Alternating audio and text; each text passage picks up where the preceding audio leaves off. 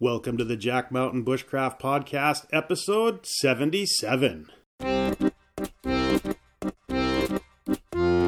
Welcome to the Jack Mountain Bushcraft Podcast with your host, Jack Mountain Bushcraft School founder and Master Main Guide, Tim Smith.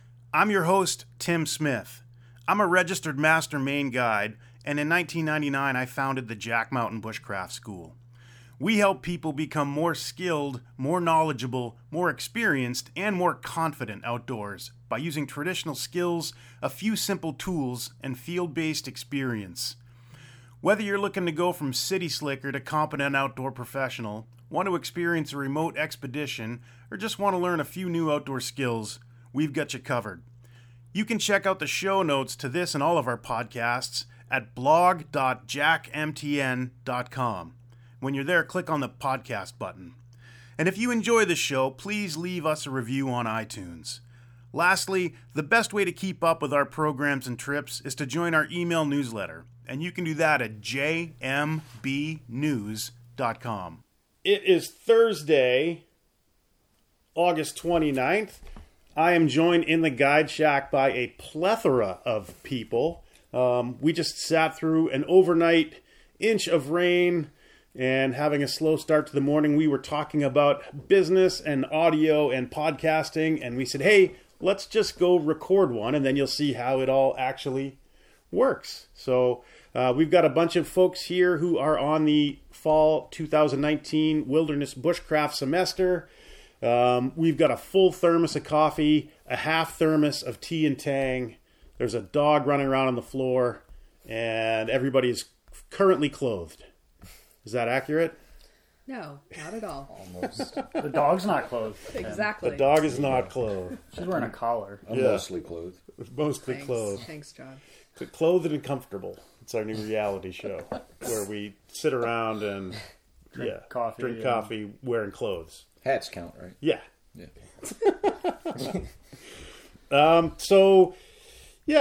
We're just going to kind of chat today about people's first impressions with kind of living the woods life, and if they could go back in time and tell themselves something about this experience, about the reality of being here and doing it, what would that be, if anything? And we also want to check in with kind of the fantasy versus the reality of outdoor living, right?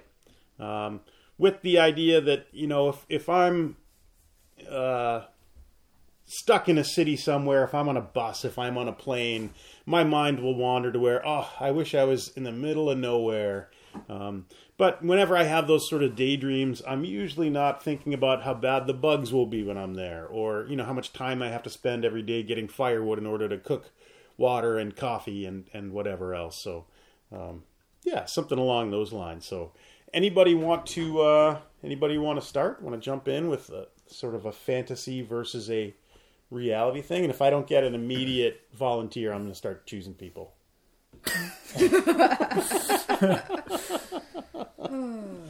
I'll go. Sure. Do you want to? You're welcome to introduce yourself or remain anonymous. I'll leave that up to you.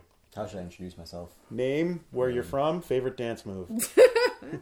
All right, I'm Nick Laskowski. I'm from Massachusetts, and the sprinkler is my favorite. That's an dance move. excellent choice. Good job. I don't know. So, I knew it was going to be a lot of work, and I think, like, that was the fantasy part of it, is I would get to enjoy the work, and I think I do, so that was probably the biggest thing for me. Huh. Yeah. The dog just jumped up onto a chair, of course. Wet dog. Inch of rain last night. Soaking wet dog. Now everything's going to stink like wet dog. Yeah, it's a beautiful thing to enjoy one's labor, right? And I think that's a really good insight. Anybody else? Fantasy versus reality? Yeah, I'll go. My name's John Anderson. I'm from Shreveport, Louisiana. I like the robot. And, Excellent choice. Another excellent choice. Very basic. It's a good thing. I think the fantasy for me was that I was going to get up here and just be able to totally relax and have plenty of time to think and do. But we do a lot here. So for me, the fantasy was kind of kicked to the side, and now I'm working and trying to stay on top of things. And so that surprised me quite a bit.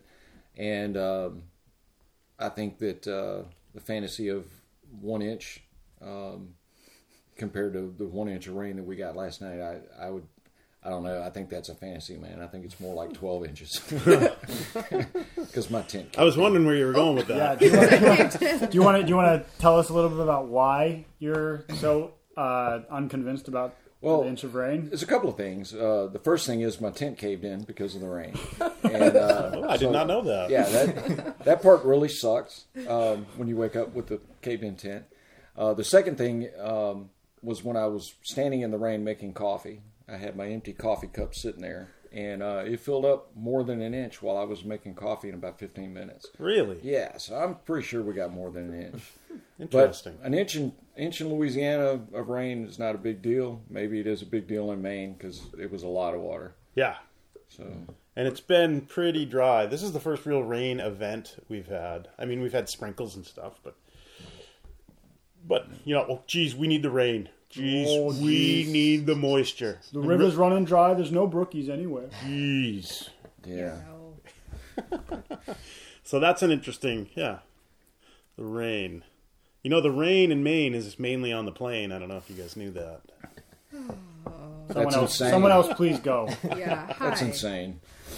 I'm Ashlyn Cornelius. I go by Ash, and one thing I was definitely not expecting was the sheer amount and volume of jokes. It does not end. The stories do not end. I might be considered straight-laced by some standards, and oh my gosh, it does not stop. Just like the rain, in John's estimation. Or, it blows over all the time. Yeah, we don't really stop at an inch of jokes. No, we call it the never-ending story. Oh, yep. I love to hate it. Let's just put it that way. Oh, your groan speaks volumes. Thanks. A verbal picture. 1,000 words. Yeah. She skipped the dance move. She didn't say it. Oh, yeah, I'm not going on that. Oh, yeah, I'm from North Carolina. I don't know if I said that. No. I didn't. No. Yeah. Favorite dance move? I don't have one. Make one up. I love to see. Make one people up. It's all about the dance. trivia. I love to dance. Let's see. Yeah, I don't know the names of stuff. Let's just go with the nameless. The nameless dance nice. move. The nameless dance move. I think that's actually called the lambada. It's the forbidden dance. I knew you were going there. It's the dance. You can't name it. It's the forbidden man. dance from Brazil. Which, do you remember in the 80s, there was a movie called Lambada about the forbidden dance? Let's do capoeira then. Greatest movie ever That's a made. fun dance. Greatest movie? Well, I don't know. I just like movie about forbidden dances. How do you think a dance becomes forbidden? No. All right. Capoeira. Capoeira is a martial art, not It a is, dance. But they said it was a dance. Did They they? practice it. Huh. So there you go, the forbidden dance. I have a friend who's he studied capoeira for 10 years or something. He's very adept at it. I thought that was a rodent in Australia. No, it's a capybara, and it's in South America. Wherever it's from. So you're saying there's a rodent that is adept at martial arts? Yeah, seen Splinter Teenage from the Teenage Mutant Ninja Turtles. Obviously. Those turtles have to be like 45 by now. When did that thing first Middle-aged come out? Mutant Ninja Turtles. Yeah. Well, what's their age lifespan? Would that Turtles? still make Like them- 1,000 years. So are they still teenage? I don't know. This is not... We're already off the rails. 2.5 minutes in. Yep, Any, this is Yeah, last one. I can go. Yes, please. I'm Hannah, from Las Vegas, Nevada. My favorite dance move is the hora, which is like a group dance in which everyone holds hands and you kind of do a grapevine in a circle and you go in and out and in and out. It's fun. Interesting. And I think for me, before I came here, like I spent a decent amount of time in nature and crafting, and it was a small segment of my life. And so in that small segment of my life, I kind of compartmentalized it as this place where I could find space and stillness and pleasure. And I think in coming here, when that becomes the overarching sort of way of relating to reality. I guess I expected that stillness and that emptiness would translate, but really I'm starting to realize that it doesn't have so much to do, the stillness doesn't have so much to do with the action itself, but your disposition in coming into that action. And so I think I anticipated the recreational and the psychological and the relationship to self aspect to sort of just naturally flow into the rest of my time here, whereas it maintains a practice and something that I need to remain conscious of, even if I'm doing the same activities that do bring that to me in different circumstances, if that makes sense. It makes sense. Yeah, mindset is everything. Yeah. How you approach things is everything. Yeah. The same event, the same actions that take place, depending on your mindset going in, are going to determine everything about that experience and what it means to you. Is that Yeah. something like that? Yeah. Yeah, I think that's a super good and super valid point. So what current events wise for you guys now are all certified by the state of Maine to hold a trapping license to trap fur bearers. We went as a group to a state sponsored trapping class, and you guys planning on running away, living in the woods, living off of beaver and muskrat anytime soon? Is that in the cards? I'm only going to trap lynx. Jack Lynx. Exclusively. Yeah. But I think that was an interesting thing, because it the reality of life in the woods is that, your food has to come from somewhere. Your economic stuff has to come from somewhere. And, the people that I know personally that have lived in the forest or lived off of the land for years at a time, our Cree friends up north, I have a few other friends around Maine, and that's just a big part of it, right? That it's not just, there's a lot of work that goes into it. There's a lot of work that goes into living outdoors. It's not just sort of sitting with a journal and writing your thoughts down. There's also, food to harvest and wood to chop and, things of that nature. So I think that was I think it added quite a bit to your guys' early experience of the course. Although, was it the first night of the course we had to go to that initial? Yes. Yeah, that was too much. That was Oh yeah. It was the the day we second got or here, third. and then the next day. That's right. But Okay. the first The first official, Monday, yeah. So that was the timing could have been a little better. Yeah. But anyway. It was an interesting experience for me, because I was vegetarian and vegan for like my whole life until about like a year ago, and I was pretty much always the guy who was instructing it kept referencing the bunny huggers, and I very well could have been one of those bunny huggers, and I think it opened my eyes to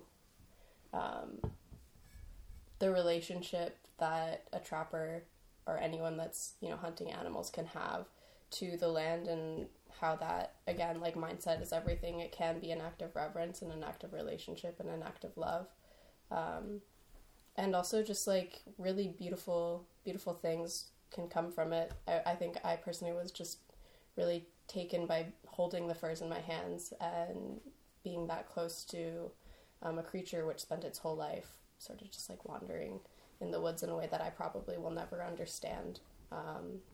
And just to have that proximity to a creature like that was really beautiful, and I'd love to carry on with learning more about different ways of relating to animals. Maybe, perhaps not trapping for me, but other ways. Yeah, I think that trappers get a bad rap that, on the purely practical end of things, if we eliminate apex predators from the landscape, then it's up, then the system will no longer really self-manage well. So then it's up to us to manage the wildlife populations and things. And that's kind of where we're at a lot with modern trapping. But also I think that the trappers get a bad rap for being kind of like a bloodthirsty, don't care about the welfare of the animals. And I think the reality is, someone who's a trapper or a good trapper, animal welfare and populations and is at the forefront of their understanding and their relationship with the natural world. Yeah, the guy who facilitated the course the first night, we were all kind of joking. He was sort of long-winded, and we were all sort of joking about how boring the first night was. But when he started talking about beaver, which is the animal that he traps exclusively, he sort of came alive. He knew so much about them in a really almost intimate way that I don't think I didn't expect that out of him. But yeah, if you're working with an animal a lot, you definitely get an understanding of it that maybe you won't if you're just observing it. I am of the belief we do mammal studies here during the semester course, and I always like to have people study the mammal and really know it. And there's different levels to that. The first level, look it up in the field guide, learn some facts about it. Ultimately, we try to find the animal out on the landscape and then observe the animal as it's going about its day. So, like for example, with beavers, I trap beaver. I think it's a great meat to eat. The fur is super useful, but I have a huge respect for beavers. So I've sat and, spend a whole day just watching beavers. And when I was a younger guy, there was a beaver lodge in this pond near our house in New Hampshire when I was living there. And I made a little ground blind so that they couldn't see me, and I could move a little bit and they couldn't see me. And I just sat there on the ground, and I remember watching the beaver come out, and he could smell me. So he's swimming around and he's looking around because he knew I was there. Something was off, but he never saw me. Eventually he slapped his tail, but then you keep watching him, and I was right near their lodge, and you could listen to him, and I could hear the beavers talking to each other inside. And you hear them and you watch them, and they're super sweet to their babies and sweet to their kids. And you watch them, sometimes you watch two beavers swim across a pond, and they'll hold hands when they swim across. So, all these things, all these awesome things about beavers, right? So I think in the modern world, we sort of have this Disney idea of what nature is, where there's no trapping, where there's no harvesting. And, I think in the real world, which is a place that I occasionally like to visit, it's got to have both, right? I think having that intimate knowledge of the animal and really knowing and respecting that animal, right? But at the same time, realizing that, yes, I have to eat, I have to do these things, so maybe I trap the beaver as well. But at the same time, just have a huge reverence for them, right? So, and I don't think that's a viewpoint that gets put out there very much with trapping. So long-winded point is I like to have people, before we teach the traps that we'll make, and before we teach you how to catch it, kill it, cook it, and eat it, I think it's really good for people to really learn something useful about and observe the animal in the wild and learn cool things about it, right? We had a guy one year who had he'd just gotten some new rifle, and I wasn't aware of this. I think I was gone for the day, and he went down and he was going to shoot at one of the beavers swimming in the pond down there, and it was out of season, and it was, it just wasn't it's not a great thing to do, right? And somebody said, well, what are you going to do if you hit it? And he said, I don't know, just leave it in the pond, I guess. And so that it's just a horrible use of wildlife and the resource, and just demonstrating a complete lack of respect. So I always think it's better for people to do that research, observe the animal, so that they develop that respect before, hunting or trapping ever becomes part of the equation. Because if you start off and you put a firearm in somebody's hand and you're going to go shoot something before they have that respect, I think you're missing a big part of that relationship between predator and prey. I think that's the whole relationship. And what I got out of the trapping class was the fact that when we go out and we deal with the animals, we do show a certain amount of respect, and we want to use the whole animal, and there's a purpose instead of just randomly going and killing something. Right. And what shocked me was when we went in and we looked at how many of the animals are killed when we build a parking lot or when we build a shopping center. I mean, the mall in Presque Isle, at one point was probably an impressive mall, but it's dead. There's nothing there. And how many animals did we kill just to have a mall for a couple of years? Mm-hmm. And so if we can go out and hug a bunny, and I learned at the class that would be the Conibear 110 probably. And, but at least we at least we're able to turn around and use that animal for a purpose, which is kind of the circle of life, and just randomly killing something is not in that circle. No, not at all. Not remotely. I think I don't want to get overly touchy-feely here, but I do think there is a long-standing sacred relationship between predator and prey that many of our modern hunting practices violate, Like, there's no, I call them rifle hunters or tackle fishermen, right? People who don't know anything about the animal or the ecology they're in. They got a brand new firearm, and they're going to go use it and shoot at stuff, right? And that's a whole different animal than like knowing the life cycle of the animal that you're after, knowing how they interact. What's their dominant sense? All the stuff that you guys are learning now. What's their dominant sense? How long? How big are the litters? How many litters do they have a year? So all those little bits of trivia and sort of facts about the animal that you guys are learning, right, is just honoring that relationship, I think. And again, not to get overly touchy-feely about it, but I do think that there's something there, like that it's not just about having the biggest gun or whatever. It's about knowing and interacting with the wildlife on a really intimate level. That's the goal. I was really happy that we started with the trapping class before we got to the mammal studies, because it put it in a context of this is useful almost. Like, I already knew that it's useful to understand more things about animals, but it gave me a framework to work under that I don't know if I would have had without the trapping certification. Yeah. I was grateful we got into that, and I'm really happy that this class is making us choose animals that are in this area that we find tracks of, that we have that relationship with already by just living in the same area. I'm hoping to take it back with me to North Carolina and find out some more things about that. I have my hands in the plants, but I'm not really looking at all the animals around me. Mm-hmm. Cool. Yeah. Anything else? Yeah, doesn't sound like it. Yeah, we're it's still pretty gray. It just quit raining, so we're all sort of like that low pressure weather, a little slower than normal. Everybody here is a day and a half or 2 days into carving a canoe paddle with hand tools, so everybody just looks tired, broken, and beaten. Thanks. Except the dog, who's asleep again. Sort of her whole game. I'd be curious to hear from you guys about, Tim just mentioned we're working on the paddles, but I'd be curious to hear about other projects. Which ones have stuck out to you guys so far, whether that's academic work or, a specific handcraft that we did. Is there anything that's jumped out at people that sort of an aha moment, a light bulb went off? Well, the paddles for me have been tremendous. And I was talking to my dad last night, and at first I thought if we messed up the paddle, we could go get another board, but now we're 20 hours into this thing. But I was telling him last night, the process seems tedious and it's long, and it's, you get lost in it, and which is kind of nice. I enjoy that part of it. But I think if I had to go back and start a paddle now, I could probably be where I'm at right now in about 6 hours.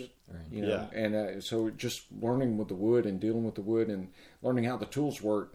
I didn't like it at first, but now I see the value of the way we're doing it, because, like I said, I think I could take the 20 hours I've done it and do it in 6 hours and be right where I'm at right now if I screwed it up. But I'm also scared of screwing it up because I know I don't want to paddle down the river with a pole. So.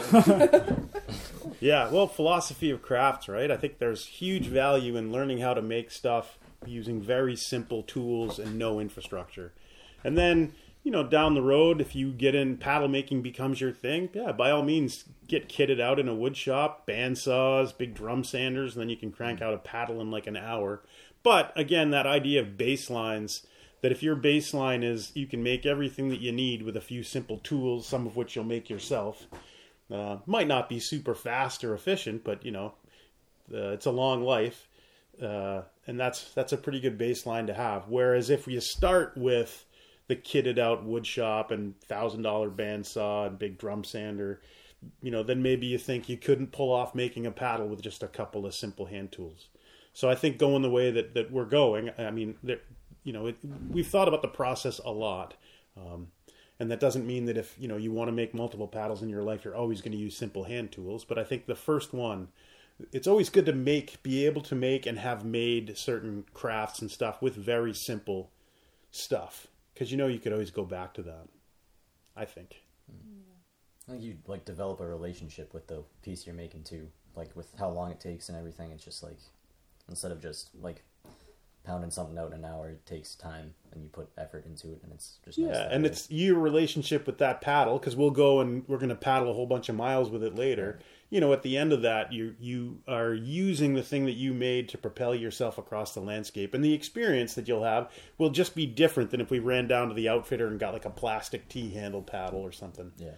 That respect for the process and the materials. And you see, if you look back at woods-based cultures or, traditional cultures living close to the land, that everything they had came from the land. So there's that sort of, that kind of reverence you have for your stuff, and that, it might not be pretty, but it's mine sort of approach. Yeah, I've seen people show up with, paddles that they bought, and they're jamming them against rocks while we're paddling and using them to pry off of stuff, and it's just...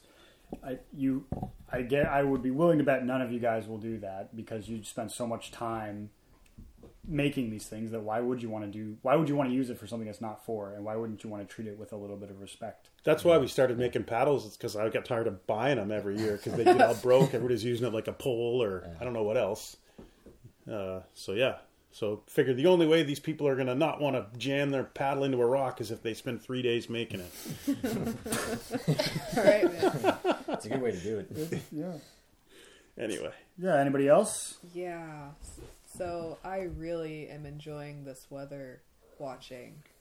It's not something that I ever thought would be so straightforward in a way. It's still a lot of variables to keep in mind, but it's something that makes me feel more in tune with where I'm at and just gives me a prediction for how I should go about the rest of the day or what I am expecting in the day. Nice. I'll look at the forecast and be like, yeah, this is a 50-50 chance. But then I look at the sky and I'm like, I feel pretty sure that it's not going to rain in the next few hours, or it's going to rain pretty soon. And it just it grounds me pretty well to where I'm at. Nice. Even though I'm looking in the sky, it's pretty grounding. I'm glad you made that joke, because I was gonna, and then I would have felt bad. Your jokes are bad, and you should feel bad. I know. I do. Yeah, being conscious of the weather, I like the word you said, it's grounding. I think that's an interesting way to put it. But yeah, it's kind of always there. You're always aware of it. Whereas if you live in a big city, maybe you don't care. Like if I wake up and I get in a car or get on a train and go in the subway and then work in a big building, everything's climate controlled. It's not part of my reality. But living out here, close to the land, it's part of your everyday reality. And I think that's a neat thing to be aware of. I always you guys have probably heard me tell the story that at the end of the semester, I'll go home and do a big sigh and be like, for the next week, I'm not going to look at the sky once. I don't care what it's going to do. I'm not paying attention, because it's such at the forefront of your awareness and consciousness when you're kind of living out or life on the trail. You're always aware of the weather. I want it to control my life a bit more, or have that more say in what I'm doing in the day. So I really didn't want to get out of bed this morning when it was raining. Yeah. I just wanted to stay in. Pouring rain. Yeah. There you go. Rain on a tent fly or a metal roof or a tarp. The sound of it instantly puts me to sleep. Well, that's good. Yeah. Till it goes boosh. Yeah. And it collapses on you. Yeah. Yeah. Well, I guess we'll wrap it up. We've got other stuff to go do today. So thank you for spending this time with us, all of you out there in podcast land. If you found this show useful, share it with somebody. Leave us a review. You know the drill. And we'll hit you back again here real soon. So hope you have a great day. We're definitely gonna. Bye-bye.